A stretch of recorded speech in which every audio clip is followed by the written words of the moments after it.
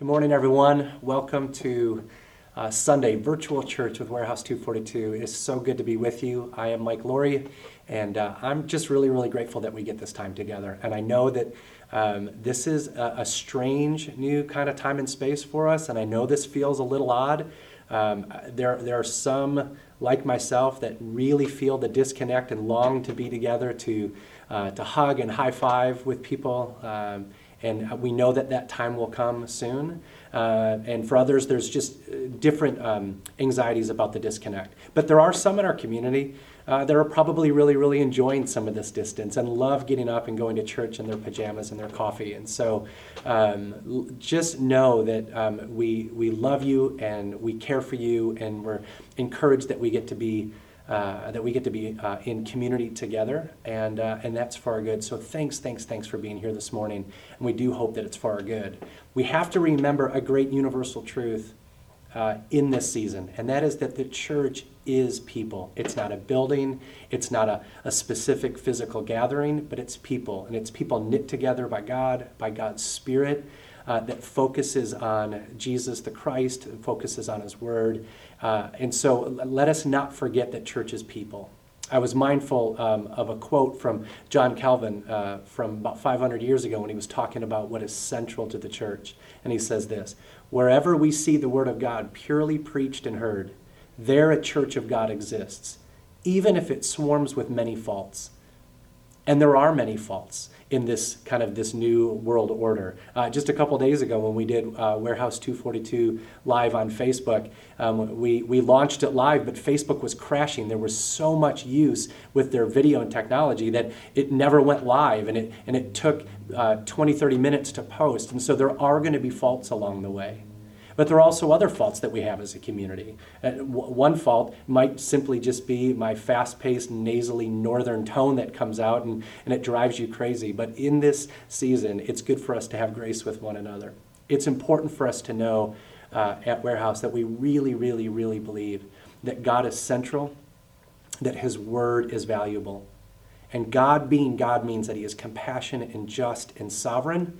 And His Word is central to who we are. It lives, it breathes, it challenges us, it compels us. And so as we move forward in the next few weeks, we want God's Word to remain central, and we trust that can happen. For the last 12 weeks, we've been looking at the book of Mark, the Gospel according to Mark. And I've loved this focus of a singular book. I love the conversations that are coming out of it. But little did we know this is where we would be in an epidemic. Little did we know that this would be the intersection, that we're almost done with this book and then this hits. And so we have to ask ourselves the question, should we stay in this book? Should we abandon this text and maybe move into some other things? And we ask that question. But it's really clear that when we read the end of Mark that we're realizing that, no, this book is relevant to us.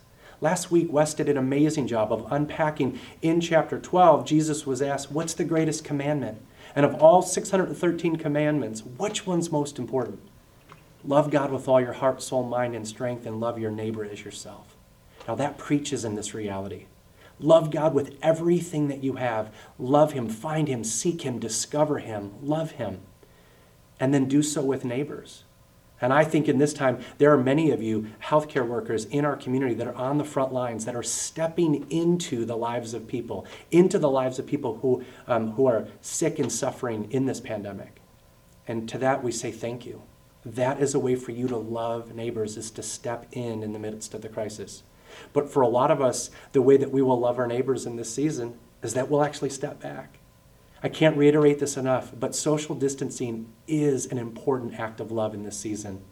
It is important for us to keep our distance out of love and honor of our neighbor. And we need to do so with great respect. And so we're all kind of navigating, what does it mean to love our neighbors? And I'm encouraged that we're coming up with really creative ways. But now we get to chapter 13.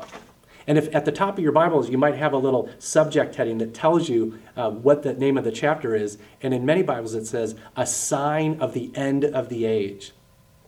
And I have to kind of just stop there and say, when I first read this and realized that this was my week to preach, I thought, should we skip this passage? I mean, do we really want to get into apocalyptic teaching right now about the end? Is this just going to create more frenzy? Is this going to create more fear, anxiety? Should we skip it? Or maybe should I just find somebody else to preach this chapter? Should this be the week that Henry Kritikos, our youth director, gives his first sermon? Just kind of throw him out there like, hey, let's talk about the end of time. But we can't skip it. And we could, but we're not going to. Because when we read it, what we realize is that this is actually a chapter of hope, not a chapter of fear. And so chapter 13 is one of the most difficult passages in Mark to interpret, at least on the surface. I mean, Jesus is talking about destruction and the end of time. He begins with literally talking about the destruction of the temple, which was going to happen in their generation 2,000 years ago. But then he moves on to talk about the end, about the second coming of himself when he comes back visible and personal and physical and triumphant. And he ushers in an end of time in history and ushers in a new era of life with God. And so it is a complex chapter. And there's lots to debate about it. Like, what is it? When is it? Why is it? How is it going to happen? How will I know?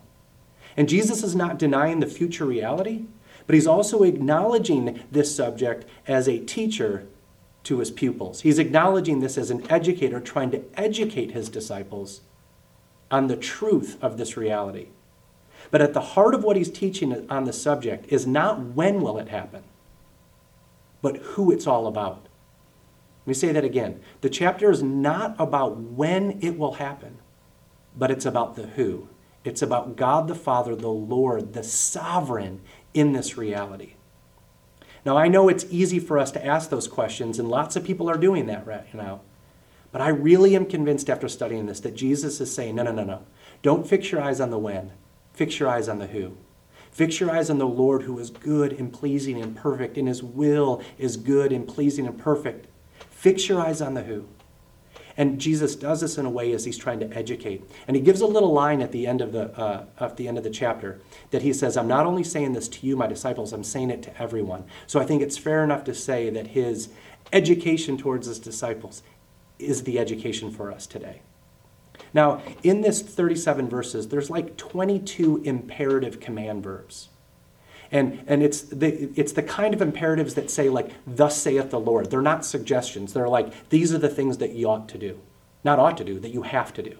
And it's easy if we can look at them and say, oh, look, they're like frightening, scary words, like watch or guard. And we can look at them and think that what he's saying is for us to be nervous or anxious or intimidated. But if we look at it through the lens of an educator educating a student, let's look at some of these words. He says, watch.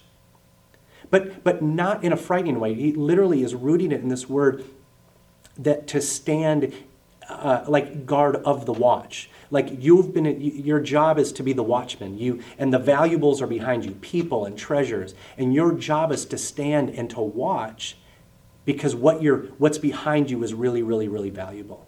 And so it's be the watchman. He says, don't be alarmed. Be on guard. Guard yourself from harm. And guard and protect the valuables. And he says, but don't worry. Pray. Look and see. The idea of discerning right from wrong, truth from lie.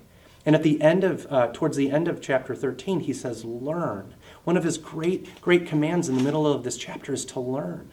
Now, when I read all of these command verbs, I don't see fear and scarcity and anxiety and doubt and destruction. I see tremendous tenderness and care and love and hope. I see Jesus, the teacher, telling us as disciples, if you take your eyes off the when and put it on the who, then you can surrender and be obedient and understand what it means to be a disciple. I actually think this chapter is about discipleship. Now, Jesus does not deny the reality that we are living in a troubled world, that the disciples weren't living in a troubled world. He acknowledges that the world was going to be hard for them, that they were going to be troubled by their enemies, that their enemies were going to arrest them and put them on trial and beat them. And he's acknowledging that's part of their story. He's not denying the trouble in the world, but he's also not saying that the trouble is the victor. He is pointing favorably to the Father, and he's asking us, his disciples, to trust the who, the Father, the Lord. So I think when we read this, we need to read this as a discipleship chapter, primarily. Now, in reading for this, I read this commentary by a professor named James Edwards, and he says this in the book, in his commentary on the Gospel of Mark. He says this, and I think it's really important. He says, in the midst of calamity and destruction, tribulation and persecution, when even the sun and the moon and the stars are shaken, the believer may rest assured that God is still Father, and the Father, as the Father, he remains steadfast in his just will, his compassion, and his purpose. Now, I love the line in the midst of that God is still Father. And so as a child, I need my Father to protect me in times of trouble. I need my Father to be strong and just and compassionate and purposed. And not only I need it to be true, but I need it to be true, and then I need to embrace it. I need to surrender to it. I need to be obedient to it. So this is about discipleship. So what I want to do is, just for time's sake, I want to get towards the end. And Jesus starts this teaching in verse 5, and it goes all the way through 37. But at 32, he begins to turn the corner on the teaching and kind of focus in on the conclusion. And I want to fix our eyes on that. Please go back and read it. It's intense.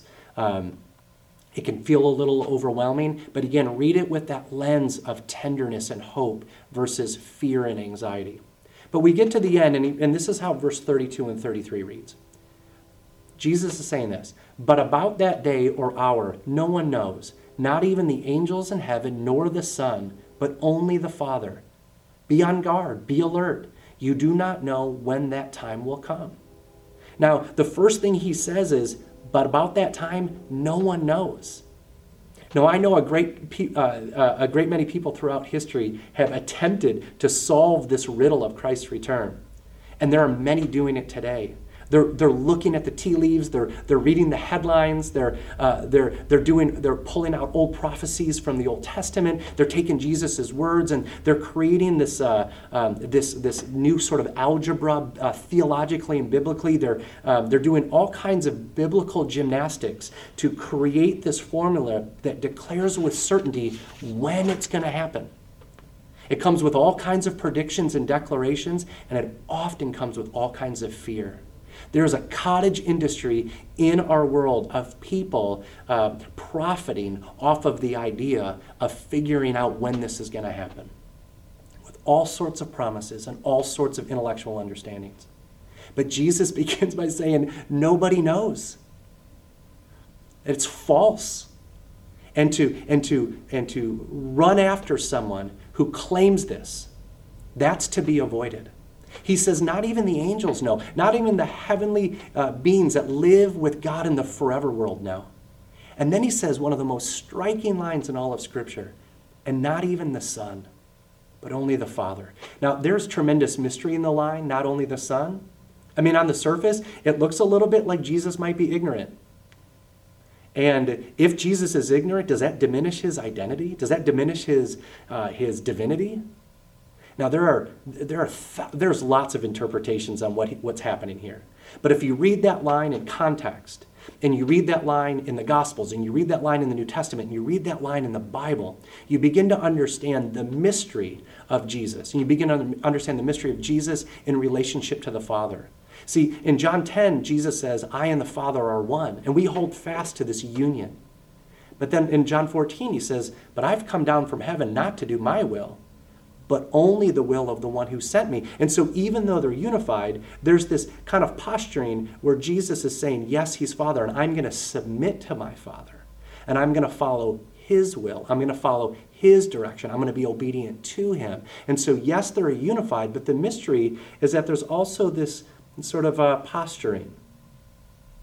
And I think that the mystery of God is an extraordinary thing. For some of us, maybe we want to answer all the questions intellectually, but maybe this one we just have to cry mystery. That it is still possible for Jesus to be fully God and fully human and say, I am so committed to surrendering and being obedient to the Father that the Son doesn't know in that context. And I think that's why Jesus is also affirming the discipleship side of this. As he follows the Father, his disciples ought to follow him, and we ought to follow them as well. Jesus is just reaffirming and reiterating the discipleship piece. But it goes on and he says this. It's in verse 34. It's like a man who goes away and he leaves his house and he puts his servants in charge, and each with their assigned task. And he tells the one at the door to keep watch. So he gives this little mini parable about a master of a house who has to leave. And everybody in the house has an assignment. And one of the assignments is the watchman. And the watchman is to what? Two things. Look for the attacks of the enemy and wait for the return of the master. He says everybody has a job. I think the everybody is all of us. But within everybody, there's a job that one person has to do, and that they have to keep watch. Now, to be a guard means that you've got to train and be prepared for that. Guards are trained to do their tasks. It takes time and effort. They have to repeat themselves. It's a lot of repetition. It's a lot of learning. But it also means being alert. And when he says you need to be alert, he's talking about discipline. See, the night watchman needs to stay awake at night to protect the valuables, to protect the people. But to stay awake is about being prepared and being obedient, being committed and being devoted. So I think what Jesus is saying here is that this is about our commitment and our obedience and our discipline. And he goes on in verse 35 to 37, he finishes this way. Therefore, keep watch, because you do not know when the owner of the house will come back, whether it's in the evening or midnight or when the rooster crows at dawn. If he comes suddenly, do not let him find you sleeping. What I say to you, I say to everyone, watch. You see, Jesus goes on to value not the fear of the enemy, but to embrace the return of the master. He's reiterating not about the when or the what, but really about the who is going to return. He lists the four watches of the night. Evening and midnight and rooster and dawn is between 6 p.m. and 6 a.m. And he's telling that person, you have to train and you have to be committed. And then he concludes and says, and so what I say to the watchmen and what I say to all the workers and what I say to everybody is this: all of you, watch. All of you need to be on watch. Now that word for watch that starts the chapter in verse 5 and ends at the last word of 37 is where we get the name Gregory. It's the name Gregoreo. It's the Greek word Gregoreo. And it does mean to watch as a watchman. It means to give strict attention to take heed of instruction. Because taking heed of instruction and paying attention and watching is the foundation of discipline, is the foundation of discipleship. And I think it's really important that we see this. Jesus is calling in the midst of chaos, in the midst of crisis, to shift your eyes away from the terror and the trouble and to fix our eyes on the who. And if we fix our eyes on the master and we surrender to the master, I think that's when we're going to find our freedom. Now, James Edwards, that wrote that commentary, I think sums up the point and purpose of this chapter even better than I could do. And so I want to read this, how he finishes his section in this book. He writes this: but most importantly, Mark 13 admonishes readers against attempts at constructing timetables and deciphering signs of the parousia. Now, parousia is the second coming of Christ. And so he's saying the most importantly is we have to work against constructing the timetables of the second coming. He says disciples are admonished to be alert and watchful, reminded that they do not know the time of the end, and warned not to be led astray by even the most obvious signs, for the end is not yet. No one is either encouraged or commended for attempting to be an eschatological code cracker. Eschatological means the end times. Eschatology is the doctrine of end times. No one is encouraged or commended for attempting to be an end times code cracker. For this is folly. For even the Son is ignorant of the end. The premium of discipleship is placed not on predicting the future, but on faithfulness in the present, especially in trials, adversity, and suffering. And friends, that is our reality. Trials, adversity, and suffering. So in this time of pandemic crisis, we can choose folly and we can play the game, hey, I know when Jesus might be coming back, or we can fix our eyes away from the when and put it on the who. And we can focus on the Lord, the Father, the God of the universe, the maker of heaven and earth, the God that loves me enough to come near, the God that loves me enough to die for me, a God that loves me enough to defeat the brokenness and the sin of the world, to forgive my sins, to restore my relationships, to call me friend, to call me son, to dwell in my heart and lead me to the everlasting.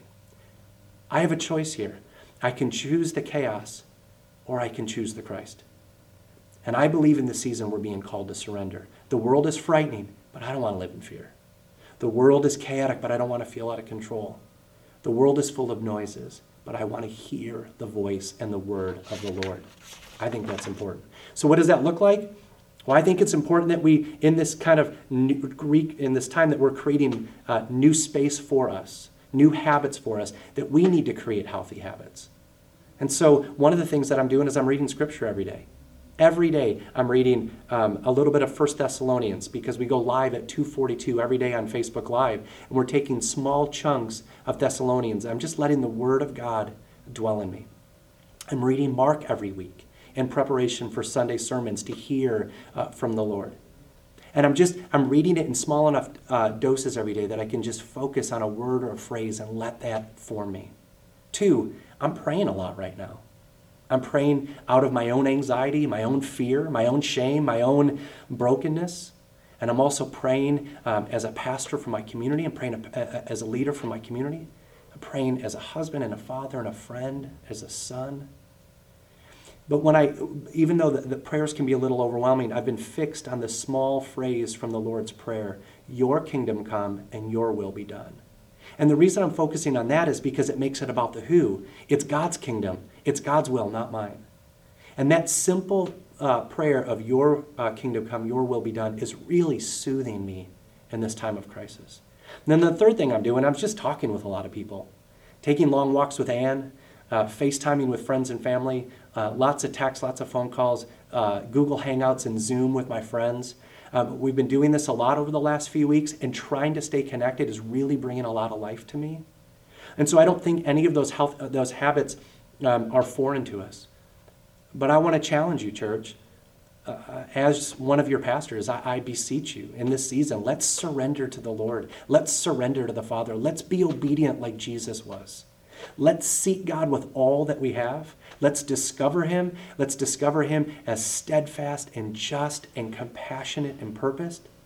Let's surrender to Him the who of the story, not the when of when it's going to happen, but the who, the Lord, the sovereign of the story, who is our reality. Let's change our posture. Let's be the pupil before the teacher. Let's be the child before the Father. And let us fix our eyes on the Lord. Let's find our freedom. Let's find our hope. Let's find our peace and our renewal. And let's trust God that in our obedience, He will shower us with grace and peace. And that, I think, is our goal. And so as I pray for us, family, community, Warehouse 242, may this God, the Lord Father, and Jesus the Christ, and the Holy Spirit, may they be our who in the midst of this crisis. And may we surrender to God with great confidence and great obedience. And may our discipleship be part of our healthy habits. And may we discover God, and may we revel in our relationship with Him. And all God's people said, amen.